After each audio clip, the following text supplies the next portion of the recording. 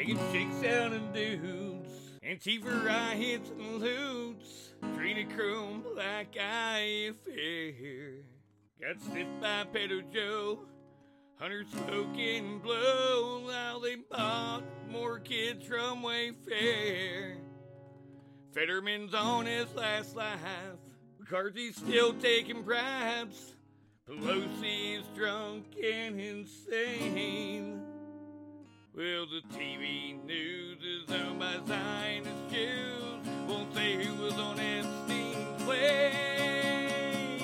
Washington swamp really needs some training, where elections are bought and prearranged to take our pew-pews away. Dems don't like UA.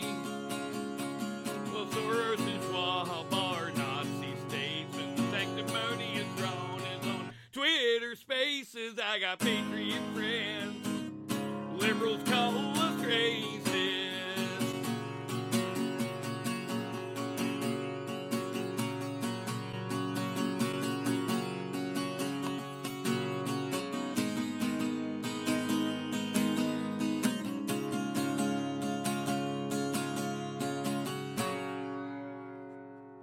Well, Obama had longed for a chick with a schlong. Big Mike was at his back door. Jansen gay pride, BLM picking fights as we finance Zelensky's Ukraine war. Created COVID-19, Bill Gates vaccines to isolate family and friends. Just sold big lies about a campaign in Trump Towers. We never killed Bin Laden. Washington swamp really needs some draining, where elections are bought and are rearranged to take our rights away. It's the communist way. Soros and Schwab are Nazi states with that sanctimonious Ron on Twitter Spaces. I got patriot friends. Liberals call us racist. Washington swamp really needs some draining. Elections are bought and are prearranged to take our pew-pews away. They don't like to wait. Soros and Schwab are Nazi states and that sanctimonious Ron on Twitter Spaces. I got patriot friends. Liberals call us racist. One more time. Washington swamp really needs some draining. Elections are bought and are prearranged to take our pew-pews away. They don't like to wait. Soros and Schwab are Nazi states and that sanctimonious Ron on Twitter Spaces. I got patriot friends. Liberals call us racist.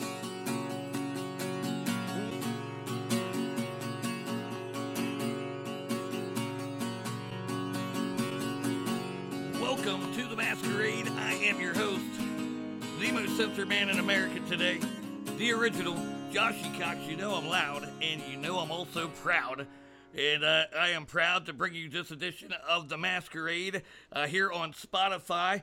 Spotify for podcasters. You can listen to it just about everywhere. Any major podcast provider, iHeartRadio, HoneyPod, Pocket Cast, Pod Hero, Pcast, Podverse, Amazon Music, Podcast Addict, Capsule, Podomatic, Player FM, Stitcher, Deezer, Apple Music, Boomplay Music, Ghana, Google Podcasts, Odyssey, Fountain, Memento, Hubhopper, Podcast Go, Radio Republic, Audible, the podcast app, Procast, and more. Look it up. You will be able to find it just about anywhere you go.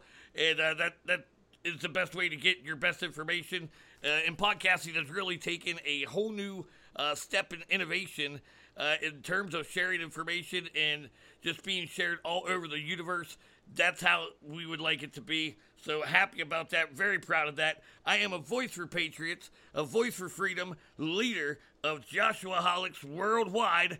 And I don't know if you noticed the theme music that we opened up with, the introduction to this episode of The Masquerade. That was performed by yours truly, Again, the one and only Joshy Cox, and I just wanted to have a little bit of fun, so I came up with that. I was kicking around some different song ideas, and for some reason, Garth Brooks popped into my head, and I thought, you know what, I will learn to play that. It doesn't sound that difficult. Spun some of my own lyrics to it, so hopefully you like it. If you do, share it with friends, share it with family, share it with Democrats, and that would make the world go round for sure. So, anything new in the world? I guess the most current thing when talking about the great American geopolitical arena, if you will, or the not so great geopolitical arena, depends on who you are, what your stance is, but the one news out of Washington is, I guess, the fact that we will remain in debt as a nation for the foreseeable future, really, and probably for many years to come. They say that we could slash, I think, between $1 to $1.5 trillion over the next 10 years from our federal deficit, the debt that we owe to other nations. And the good news is we're exchanging that for an additional $4 trillion that we'll be able to spend between now and 2025. Do the math. Yeah, it doesn't add up. I tried it too. I even used calculator, shorthand math. I even tried Common Core math. That really fucked things up because nobody knows what Common Core math is yet anyway, because we haven't developed a real logic for it, because there is no logic to be had. You can thank actually Bill Gates as an innovator of the Common Core math that he's brought to our country and instituted. And in the name of philanthropy, of course, just like his great friends at the Rockefeller Foundation. But, ladies and gentlemen, the debt ceiling, it was agreed upon in the House, and that took place on Tuesday. They took off, of course, most members of Congress took off for the weekend, enjoyed their Memorial Day weekends with their families because they could afford to do so, unlike many of us who had to conserve on gas because gas prices reached a yearly high thus far to this point for the holiday weekend. It's funny how that just happens to spike up whenever there's expected travel. You would think that supply and demand and having that demand would ultimately change things and maybe lower prices because more fuel would be purchased and consumed. But nope, that's not the case. Not in America. Not in the Obama-Biden economy. Because to me it's the Biden economy. I still believe that Joe's not running the White House. I think his former president, he was vice president, is still in charge and calling the shots, and the guy, pulling the strings, if you will. It's a great puppeteer action. Who would have thought that somebody like former senator and president would be so talented as to be able to pull off a marionette show? But supposedly that's what Obama's doing. So, and I believe that 110%. But as I said, this new bill that it was presented and introduced by Congressman McHenry, and what he was thinking, I have no idea. Now, they've run through just an overall wealth of different amendments because immediately it was known and recognized by good members of Congress that saw that there was no gain for Americans in that original text, and they kicked around so many ideas, and just one after the other was voted down. So McCarthy said that he was going to go to bat and he was going to continue negotiations. He was not going to budge, and he was going to eliminate just the irresponsible spending by the Democratic Party. And in typical McCarthy fashion, instead he came back with pretty much the original deal and probably less benefit for the American people. And he was able to convince enough Republicans in the House to go ahead with it and vote yay. And that it's just really, it's sad. It's sad. The yeas, 149 Republicans. The Democrats, 165 voted yay. There were 71 good MAGA Republicans that all turned this bill down. In comparison to 46 of the Democrats, 2 from each side of the aisle chose to not vote. One of those, for the Republican Party anyway, was Mrs. Lauren Boebert. And to vote no, I understand the logic of why anyone would have not voted. They would choose to not vote. And that's because you can't vote yay, because obviously it's not of any benefit. Again, it will only hurt us in the long haul. Nay, then the Democrats are going to attack you like we saw actually in the week prior, many of them with their antics, and they're going to say that you don't support veterans and things of that nature. So sometimes it's just easier to exclude yourself and to not have your voice heard at all and just say, you know what, I'm going to choose and opt out, and I'm not going to vote on this bill. So that's what Boebert and 3 other individuals did. It ended up passing by a total of 314 to 117 in the House of Representatives, and that, of course, got sent to Senate, and that's where they voted yesterday, and that vote came in at 63 to 36, with 1 no vote in the U.S. Senate, and so that's how it turned out. 18 Republican senators voted yay. So 18 rhinos. I got the list for you if you'd like to know if it was somebody that's your representative. Senator Boozman from Arizona. We had Capito out of West Virginia, Collins out of Maine, Jim Cornyn out of Texas. We had Kramer out of North Dakota, Ernst out of Iowa, Chuck Grassley out of Iowa. And normally he's somebody that's going to be a stickler for this. I can't believe that he decided to go in favor of his colleague on the right side of the aisle, or, well, usually in the left, but Mitch McConnell, who also, of course, we knew that he would cave. That's just how that works for him. He has no backbone. Haggerty out of Tennessee, Moran representing Kansas, Mullen, the senator out of Oklahoma, Lisa Murkowski out of Alaska, Mitt Romney out of Utah, and Mitt Swartz, his net worth is over $450 million, so no surprise there. Same can be said for Darrell Issa out of the House of Representatives, a man whose net worth exceeds $600 million, and he voted yes for this debt ceiling to be lifted, although, it's not going to be his tax dollars really that are going to be suffering, and if it is, he can afford probably the entire country's share. Also, we had Thune and Round out of South Dakota, Tillis in North Carolina, and Young in Indiana in the Senate, all voting yay instead of nay. In the House, there's too many, obviously, to name with so many more members, but the most notable ones that disappointed me terribly was obviously Kevin McCarthy, but I was not surprised by that. Kevin has voted with more allegiance to the left side of the aisle than he has with the right over the course of his career. And then, of course, the one that really surprised me is Jim Jordan. Of course, the representative out of Ohio.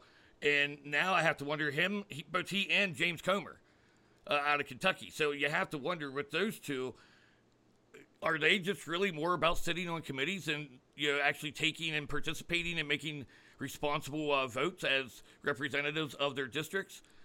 Yeah, I honestly feel like the way, because Jim Jordan had an opportunity. He was nominated several times for Speaker of the House back during that whole debacle took place, and he said he did not want it.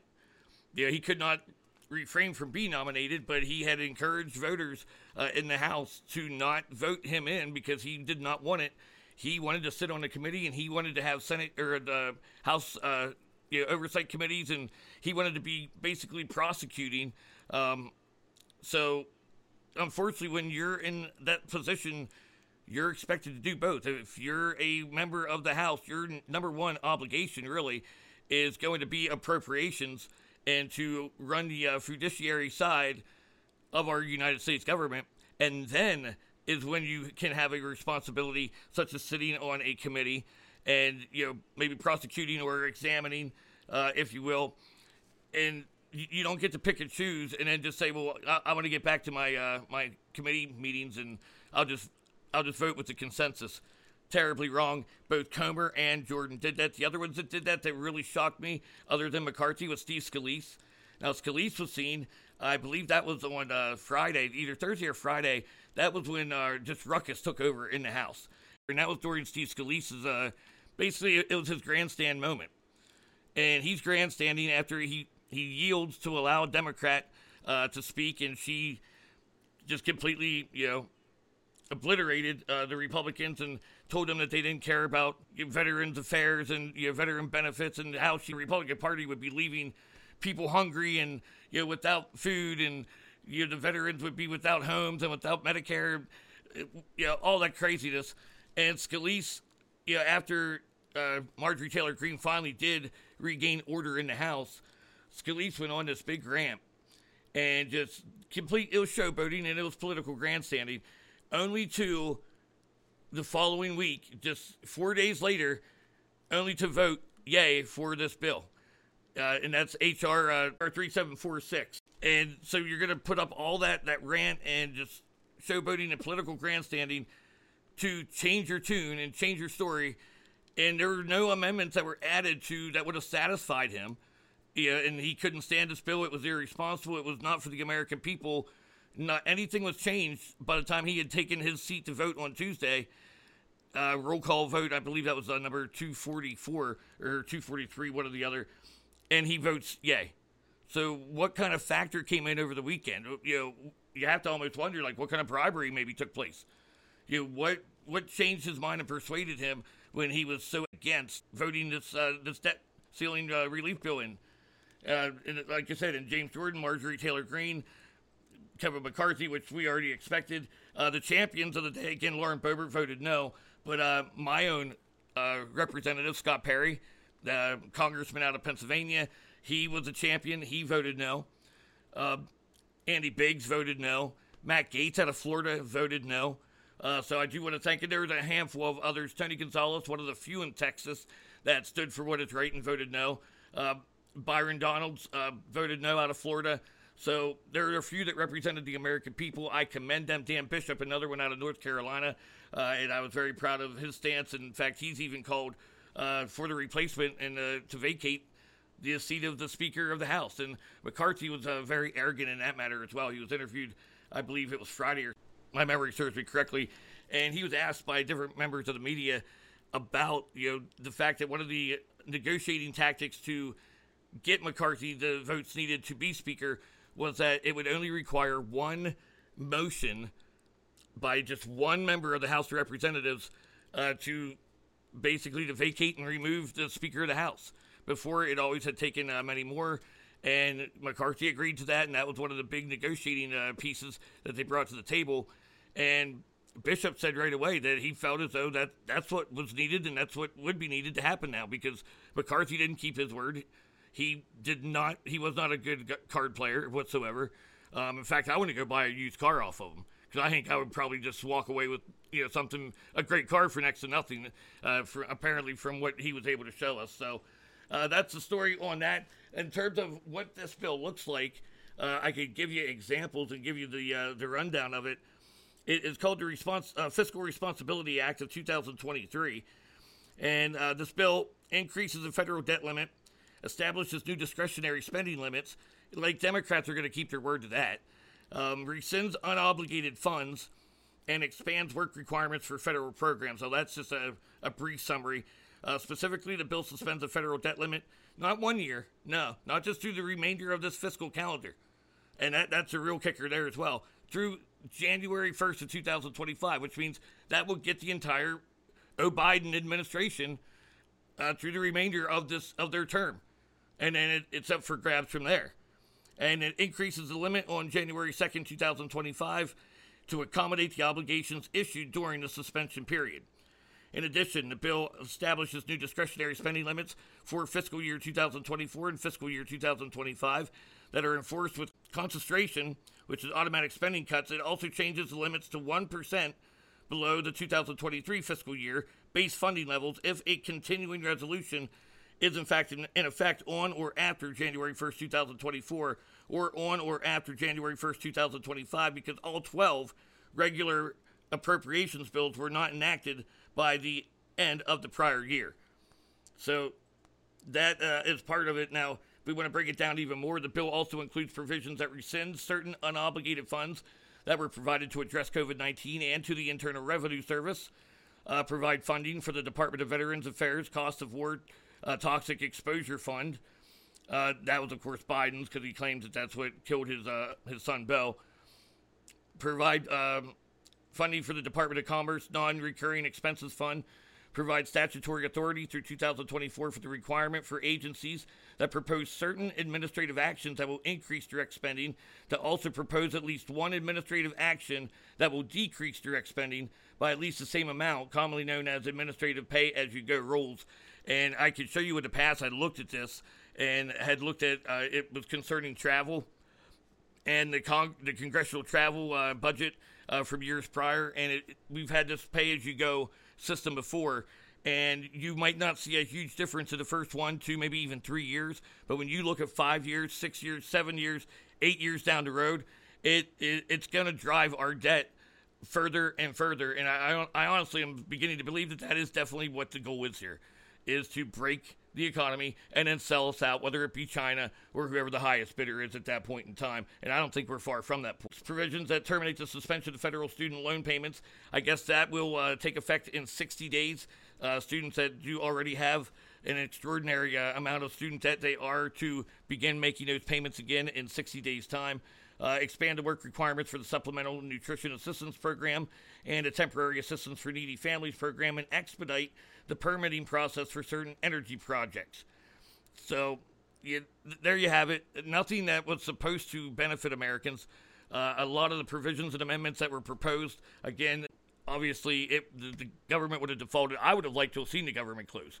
Let Washington shut down. Because if it shuts down, guess who's not getting paid? That's right. Your members of the House of Representatives, your senators, all their staff, they're not going to get paid either. So maybe that would provide incentive to work in a bipartisan manner and actually work cohesively as a team. That's honestly what our government was originally designed to do, and it hasn't done that in a very long time. So, in my opinion, we could have left things where they were and just let them. We could have found out how things would play out. And again, they don't understand what it's like. They are not voting based on what their constituency tells them to do. That's a fact. We see that on social media every day, and the tide is turning. I mean, more and more Americans are waking up. More and more Americans are saying, okay, you know what? I made a mistake. I might have, thought this was okay. I voted this way or that way, whether it be 2020 or in the midterms of 2022. And now they're even saying, like, enough's enough now. Make the bleeding stop. So they are not voting for their constituencies. They don't know what it's like to live life like an everyday American. They're making their $174,000 a year salary. Their benefits package and retirement are just ungodly. We could only dream of having something that is that financially stable. They travel, their travel expenses. I just actually did some research on that.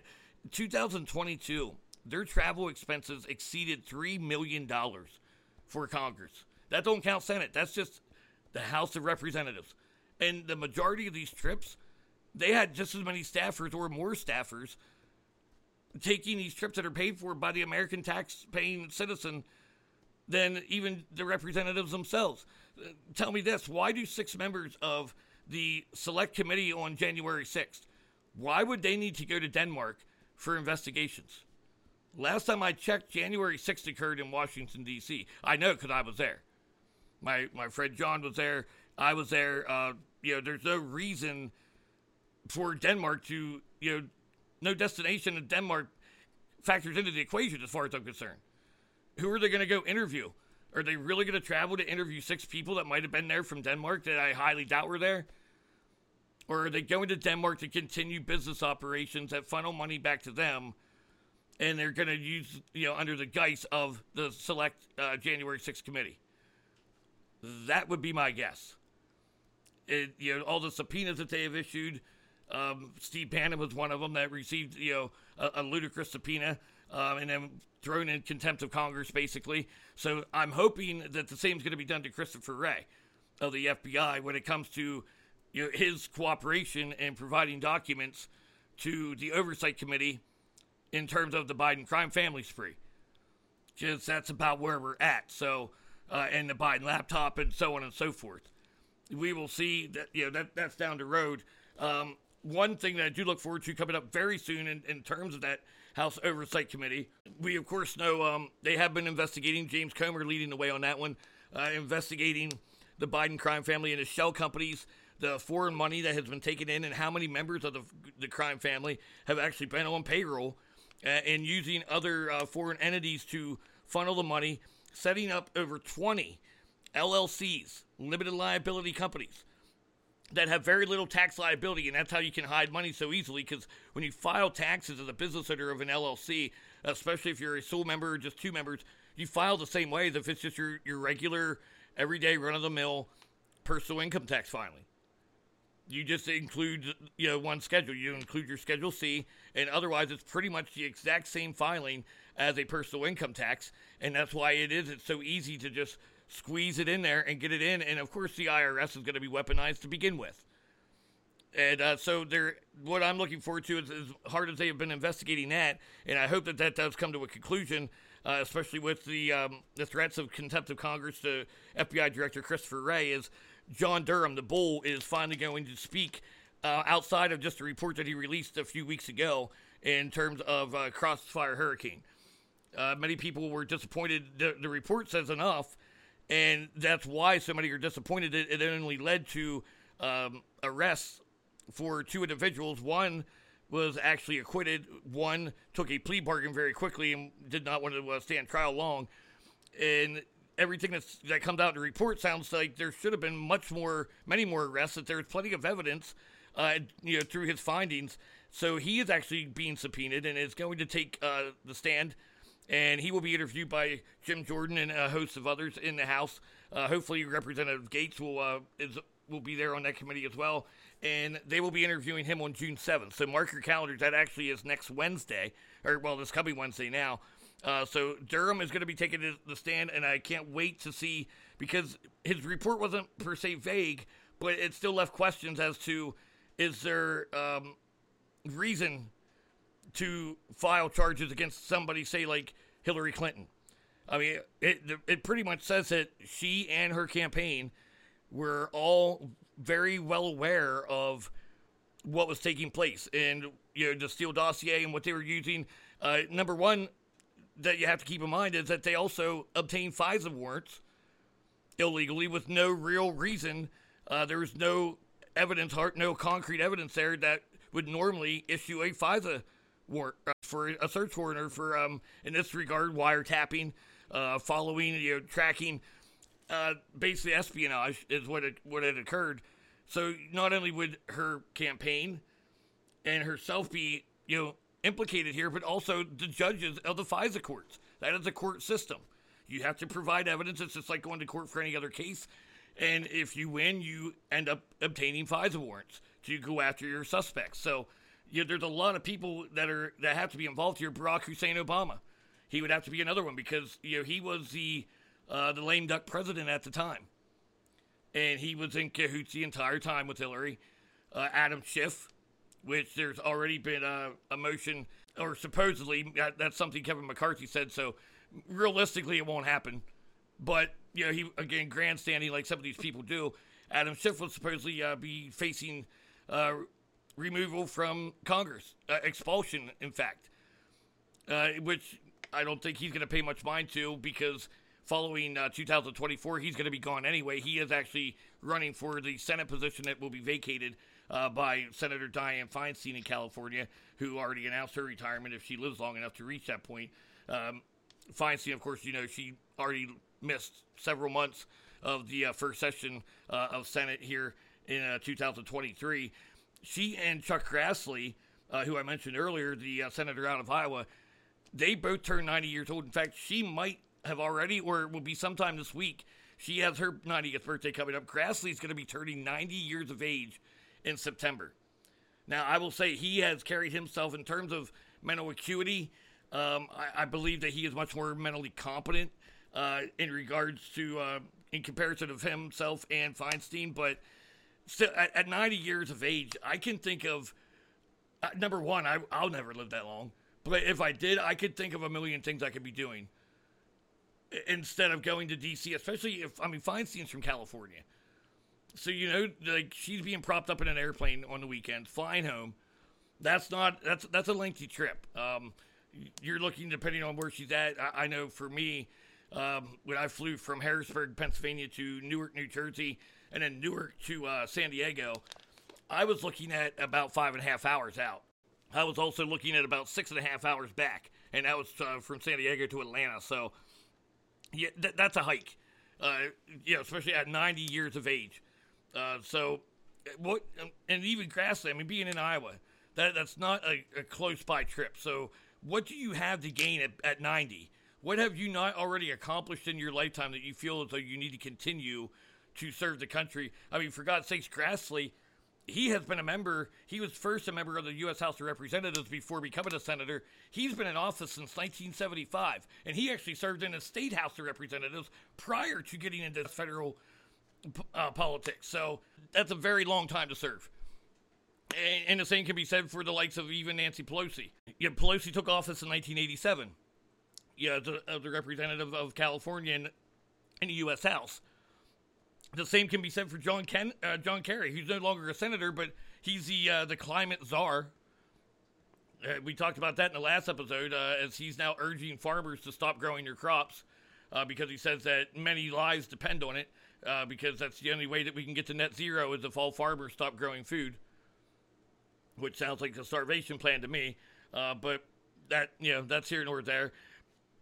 But, it just goes without saying, Chuck Schumer, he's going to be another one that, to discuss. But Schumer ended up taking office, I believe it was in 1984, because he won his election to become a senator, United States Senator in 1998, but he served in the U.S. House of Representatives for many years prior to the same type of hike that what Adam Schiff was attempting to do, which is, again, go from member of the U.S. House to a member of the U.S. Senate and switch chambers.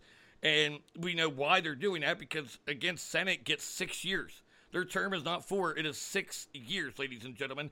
U.S. House of Representatives, you only get 2 years.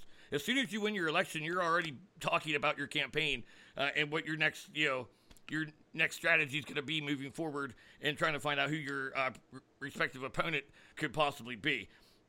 So we have seen plenty of that. Joe Biden is another great example. I mean, Biden has been in longer than even Grassley. Biden took office. He ran in 1972 as a Delaware senator and became a member of the U.S. Senate in January of 1973. He stayed in Senate the entire time until he ran for president in 2008. And then in his losing bid, the powers to be, not Barack Obama, but the real powers to be, told Obama basically, you're going to have Joe as your running mate. And, Biden was a senator up until 2009 when he was sworn in as vice president of the United States. And then that was an 8-year term. He sat out for 4 years during the Trump administration and came back and then ran for president. And we know how that turned out. The result was not 81 million, but every dog has its day. Everyone gets to tell a tale. But that's still, it's an insane amount of time. And speaking of that, that goes to show, I mean, his age is continuing to wear more and more every day. I don't know if you saw it, but I'm going to provide the audio clips from it. An accident that had occurred at the Air Force Academy at their graduation, at their commencement ceremonies. And Biden, well, he got a little confused and he forgot about the imaginary stairs that are there. They were invisible, and he even had coaching. But first, we're going to let you hear from the play-by-play that took place. Excellent job in color commentary. I will give him that, and then we will come back from there. I will actually let you listen then to the person that was directing Mr. Biden in his ear with his earpiece and trying to help him navigate. We've seen in the past, over the last couple of years here, Biden really, he does struggle when it comes to stages. He doesn't know exit stage left or exit stage right. He just sees one vision and he goes. It's kind of like, ooh, squirrel. And then forget everything else that's taking place. So maybe that's probably why Hunter smokes crack. Because he's probably suffers from ADHD or attention deficit disorder of some sort. That probably puts his focus, in place. So maybe Joe should take a hit off the pipe. I don't know. Maybe the next family reunion, 4th of July, Hunter could maybe provide that or offer it if they're still not subpoenaed or have warrants executed on them for their arrest. Hopefully that will take place soon. But it's the Republican Party, and anymore, I've lost a lot of my faith in that entire sector. So most likely they'll end up going unfazed, untouched, and unscathed, and they'll continue to rain terror on the United States and all around the world. But here it is. Let's take a listen. This is Joe Biden again at the Air Force Academy's commencement ceremonies just about a day ago. Salute. There he is. And down goes fucking Holyfield again. Excuse me, correction. The President of the United States drops again for the 47th time this month. You must respect the Commander-in-Chief. At the same time, what the fuck's going on here? This is fall number 48. Was that a good play call or what? I'm telling you right now, Pat Summerall and John Madden wouldn't have called it with that kind of vision. To me, it was like I could, without watching the video, which I did over and over again, I still laugh when I see it, but not as hard as the first 4 times. But to create a picture and just make it a picturesque moment with those words, that was unbelievable play calling. I got to give him credit. Now we're going to listen to the man that was in the earpiece, Joseph Robinette Biden Jr., and God love this guy too. I mean, he does everything he can to keep the guy out of harm's way. And they keep throwing these invisible stairs in front of him. The same happened with Air Force One. But he just bumped his head pretty hard, which I don't think that would really affect him at this point. But on Marine One, so here it is. We will listen to his guidance here. Take a listen. Yep, up the stairs. Careful. You know how you are with stairs. Okay, that podium, yes. Walk forward, say hi to the general, and stop. Where are you going? Not that general. Oh, my God. Joe, go back to the podium. Joe. Oh, my God, this is so awkward. These poor cadets. Joe, to the podium. Could you? Yeah, thank you. Direct him to the podium, please. Come on. There you go, old man. Get up there. No, the podium, you idiot. Where are you going? Oh, God. You know, I hope something happens to you later. A few moments later. All right, go ahead and walk off the stage now, Joe. Whoa! What happened? Did someone push you? Invisible stairs? Where? There's nothing there, Joe. Obviously, some people just cannot take direction. You can show somebody something a million times. You can suggest something. You can even lead by example, but you cannot physically make the person do it. And obviously, that is the case here. Maybe Joe feels as though he was born to lead. Not any time at this stage of his life, but maybe at one time earlier. So he's just not taking direction well. And, it's really hard. It's almost like playing that game when you're a kid and playing hot and cold. And you keep saying, you're getting colder, but the person doesn't change direction. They just keep going in the same direction. And, eventually you're just like, I can't do this anymore. And, I quit. Or like playing hide and go seek, and you don't even hide that well at all. Like you're standing next to a refrigerator, not in it. And the person walks by you 4 times, and eventually you're looking at your watch. It's like, I gotta go home soon. That's what this kind of feels like. But, in any event, I mean, God love him, he tries. Actually, not God love him, because he doesn't love God. I really don't believe that. But you know what I'm getting at. Yeah, and it's got to be frustrating. If you're one of his handlers, or say Obama, and you're the marionette, and you're there with the strings, and his legs don't want to cooperate, it's kind of like Weekend at Bernie's. And you're just kind of dragging his feet along for him because they don't want to work. What can you do? At that point, you just almost want to throw in the towel and be like, get me another Biden, because I'm pretty sure we're on the 3rd or 4th one now, because they've all, since 2008, it's changed course, it's changed looks, it's changed voice. Believe it or not, if you look at the videos, it's even changed its handwriting from right-handed to left-handed. The Biden we have now is left-handed. The Biden that was in office, actually even as a vice president, was right-handed. Like I said, if you look at the pictures, you look at the films of him signing, you'll see that. Or maybe he decided, you know what, I want to be the next Chipper Jones or Eddie Murray. I want to be that switch hitter. And he just worked hard to become ambidextrous. He would never be able to say the word ambidextrous. That would come out like when he talks about, and he's actually trying to talk about a Great Depression or whatever. But he might be ambidextrous. I don't know. Maybe Dr. Phil, his wife, no, that's Dr. Jill. They look alike. Maybe that's something she's working with him on. It beats me. One thing is for sure is I would think that eventually an administration would be stepping in to handle a complete crisis. And, obviously, again, John Kerry would say that the crisis is not the border. It's not the city of Chicago. The crisis is climate. But the real crisis right now, outside of the border and the debt ceiling, definitely is taking place in the city of Chicago and in the state of Illinois.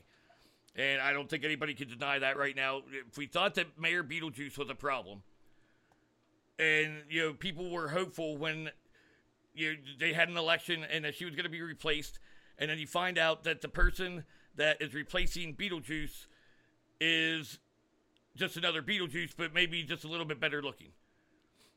And it seems to be a way. Like, and we saw the same thing in New York after governor with Cuomo, and now that thing that they have now.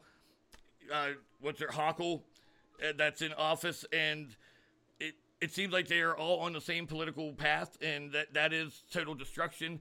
They're having so many members of the police forces resign, retire, whatever the case may be, and I don't blame them because they're being mistreated. They're not allowed to do anything if they make arrests or they use any force whatsoever to defend themselves and to protect the communities. Right away, they're criminalized, they are villainized, and then the prosecutors won't prosecute them anyway, because the prosecutors in this country aren't doing their jobs. Unless you're an innocent, hardworking, tax-paying American, then you will end up being prosecuted, charged with some sort of crime, just because you do have a good moral standing. And so what they're talking about doing now is enacting a bill. Well, they already have, basically. It will be enacted very soon, that will allow non-citizens to soon have arrest power as a police officer in Illinois over United States citizens. And I learned this actually from my good friend Tracy Dow. She is in Queensland, Australia, and she pays just as much attention to what is going on in America as I think most Americans do. Probably more so than most Americans. She is just God love her, she is a tremendous patriot, and she just wants to see peace and prosperity for the world, and she's concerned about friends of hers, including myself here in the States.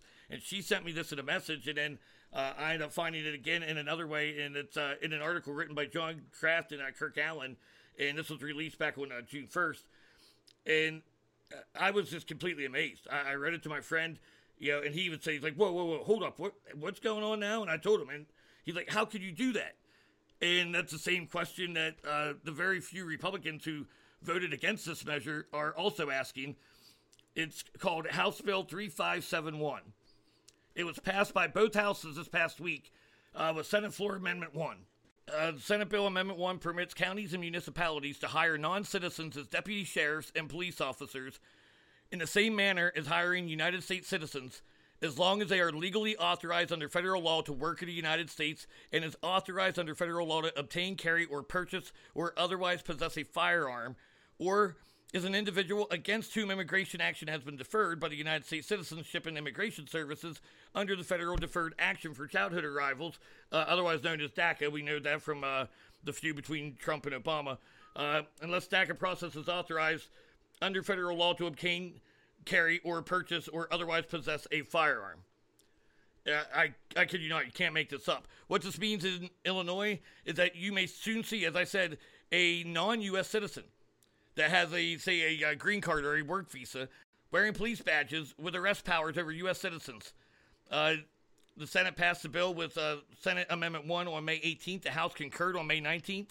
The only Senate no votes were from Anderson, Bennett, Bryant, Chesley, Coran, DeWitt, Fowler, Harris, Joyce, Lewis, McClure, Plummer, Preston, Rezin, Rose, Stoller, Syverson, Tracy, Turner, S., and Wilcox. Senate Republican leader Dan McConkey even voted in favor of this bill, which that surprises me. House Republican leader Tony M. McCamey also voted in favor of this bill, as did Jason Bunning, John Cabello, Michael Coffey Jr., John Egosky, Amy Aleek, Amy Grant, not the singer, Mike Maron, or Moron, maybe, since he voted in favor. You'd have to be a moron to vote for this bill, and others. This bill is currently awaiting the governor's signature. So Senator Chapin Rose, he spoke on the subject of non-citizens having the authority granted to them to be able to place a U.S. citizen under arrest. I stand with Senator Rose, Illinois State Senator. I agree with his sentiments, and I agree. Yeah, it's sad. Like, what is this world coming to? I would not be surprised now if this doesn't, set a new trend. And the thing is, they're violating the United States Constitution. Rose said that, and I'm going to let you listen to his speech. He even says we would have to change federal law for this to work, for this to even be allowed. But yet, it's going to the governor's desk, which is a Democrat, by the way. So I'm sure it will be passed immediately and enacted into law. So, somebody needs to be petitioning the Supreme Court at this point in time to have this thing stopped. Does it make sense? Are you awake yet to the fact that we have a border crisis? We have a crisis at our southernmost border, and we've had an immigration crisis for some time, and now they're allowing citizens, non-U.S. citizens, to have legal authority and judicial power over that of a U.S. citizen. Is it making sense to you yet? They have us surrounded. So for those of you who keep saying, well, good thing we have 2A, yeah, how much longer? Because once they're on your doorstep, I'm telling you now, it's going to be too late. You might think that you're Rambo, but I would beg to differ, especially when you're going to have an army the size of, all the allies of NATO, and we already have Chinese nationals roaming this country. We have Afghan refugees, and then everything's coming across that southern border. It's not just from Latin America. It's going to be, and then they're going to, of course, deploy we already have troops helping to aid allied forces with the war in Ukraine.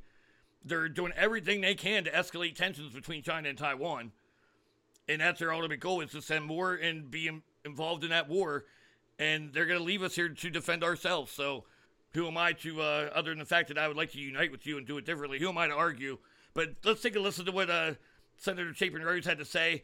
I think he actually struggled for words, here with certain pauses as I am. When I first saw this, I was completely dumbfounded. This is like having a kindergarten teacher hand over the reins of their class to the 5 and 6-year-olds, 4, 5, 6-year-olds, and say, you control me now. Here you go. You teach, and I'm going to, I'll finger paint with my poop, and, I'll put some clay and some pencils up my nose, and let me know when you guys are done for the year. That's what it reminds me of. Give me my gold star. And I don't think, although with the education system today, it wouldn't surprise me. Nothing would. I mean, we have schools that are allowing children to have litter boxes in their restroom facilities. So it's beyond me. Thanks a lot, Rockefellers and Rothschilds, because you're destroying the world just one new section at a time. Thanks. No, seriously, I mean, really, thanks. A lot of sarcasm intended. Here's Senator Rose. Senator Anderson just raised a great point about, the oaths that we take to uphold the state constitution, also the federal United States Constitution. You have to actually change federal law for this to be legal. But put all that aside for a minute. Why on earth would the most important power of any government, the most important power that must be conferred with absolute concern for how it is employed and how it can be abused, is the power to arrest. We listen every day in this building to debates about the police powers of the state of Illinois. And yet here we are, conferring the police power, the ability to arrest a citizen of the state of Illinois, or frankly, a visitor to Illinois from anywhere else in the United States of America, an American citizen, to a non-citizen. This is just a foundational thing. I get that everybody's running away from law enforcement in Chicago because of everything the state of Illinois has done to law enforcement in the city of Chicago. But to backfill that and hand the power to arrest and detain a citizen of this state or citizen of any state in the United States to a non-citizen is a fundamental breach of democracy. It is antithetical to the police power of any state. And at the end of the day, quite frankly, it's antithetical to everything that I hear from the other side of the aisle every day in this building. This is a fundamentally bad idea. There's no fixing it. There's no amending it. There's no nothing. It's just a fundamentally bad idea. I don't care where this individual is from. Australia, they should not be able to arrest a United States citizen on United States soil. Canada should not be able to arrest a United States citizen on United States soil. You wouldn't hand this over to the Russians and say, here, come arrest us. There is a greater principle at stake here than the stuff we typically argue about in this building. A much greater principle. And you cannot hand the power to arrest any citizen of the United States, let alone the ones we represent here in Illinois, over to someone who's not a United States citizen. Thank you, Madam President. So you heard it there from, that was Senator Chapin Rose of Illinois. Again, I can't blame the guy for feeling the way he does, his concerns. You can sense a tone of just a genuine tone, I guess you could say, when you hear him speak about this. You can tell that it is a legitimate concern, and it should be. It's a legitimate concern, for the entire nation, because this sets a precedent. Anytime a precedent is set, especially by the Democratic Party, once they get their foot in the door and they get the leverage to do something one way, they're going to expand on that idea. We have seen it time and time again.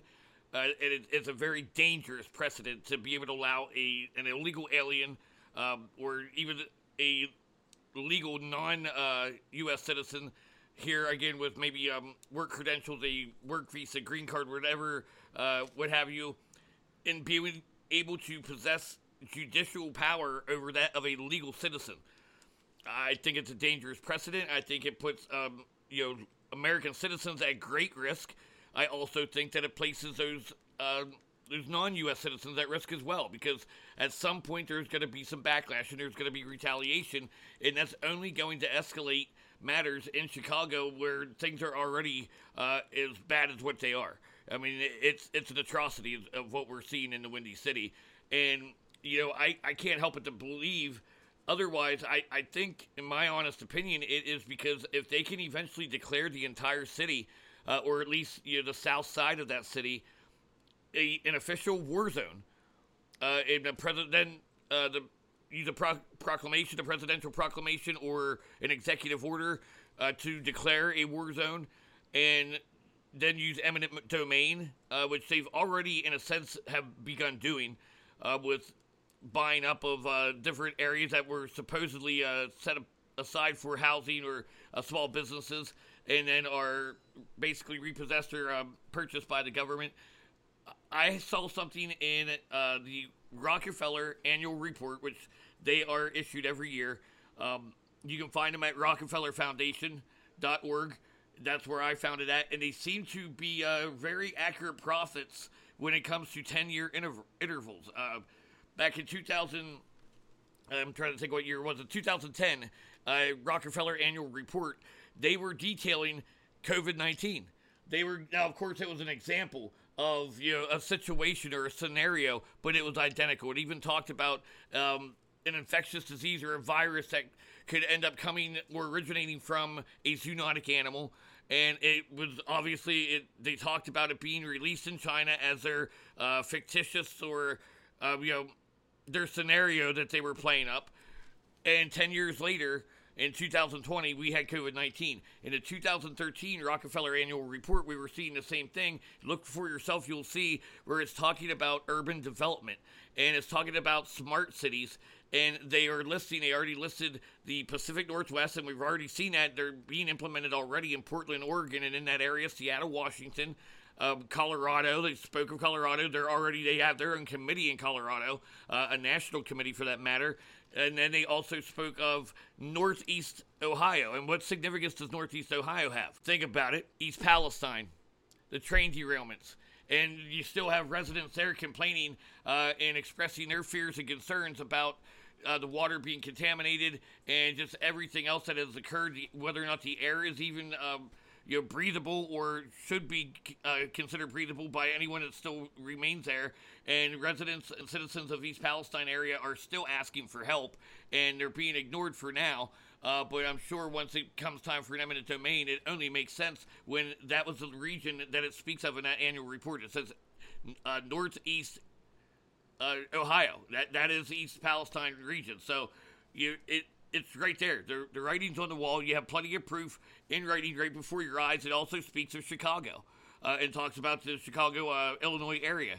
And when you have a war zone like you do, and now there's a few major historical buildings that they're not going to be saving and not going to preserve. They are bringing those buildings down in Chicago.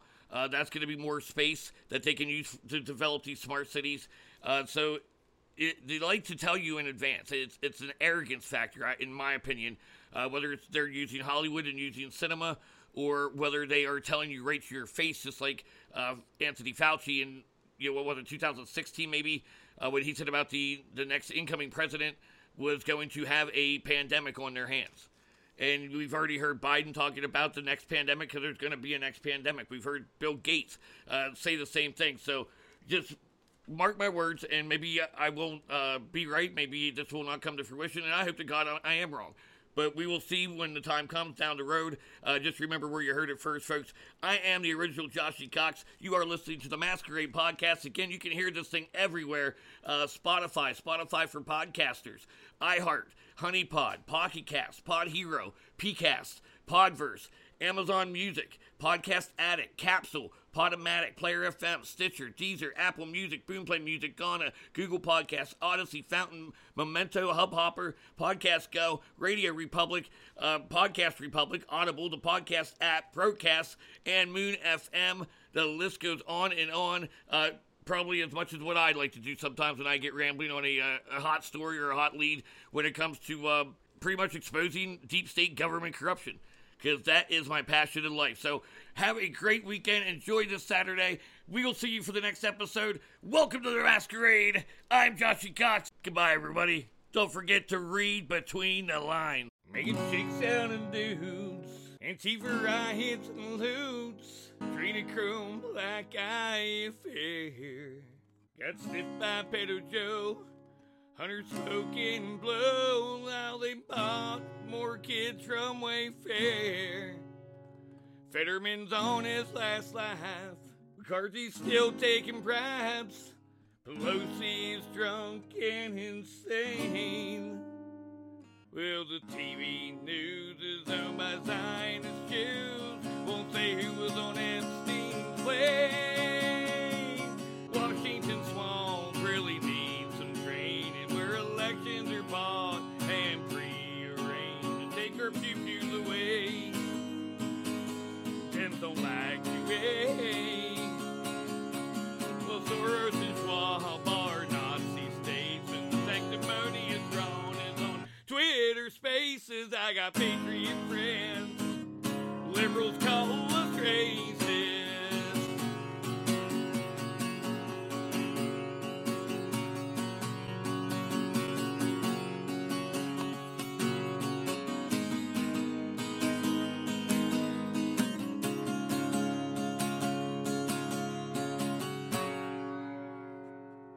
Well, Obama had longed for a chick with a schlong. Big Mike was at his back door. Jansen gay pride, BLM picking fights. We finance Zelensky's Ukraine war. Created COVID-19. Bill Gates vaccines to isolate family and friends. Just so big lies about a campaign at Trump Towers. We never killed Ben Laden. Washington swamp really needs some draining, where elections are bought and are rearranged to take our rights away. It's the communist way. Soros and Schwab are Nazi statesmen. That sanctimonious drawn is Twitter Spaces. I got patriot friends. Liberals call us racist. Washington swamp really needs some draining. Elections are bought and are prearranged to take our pew-pews away. They don't like UA. Soros and Schwab are Nazi statesmen. That sanctimonious drawn is Twitter Spaces. I got patriot friends. Liberals call us racist. One more time. Washington swamp really needs some draining. Elections are bought and are prearranged to take our pew-pews away. They don't like UA. Soros and Schwab are Nazi statesmen. That sanctimonious drawn is Twitter Spaces. I got patriot friends. Liberals call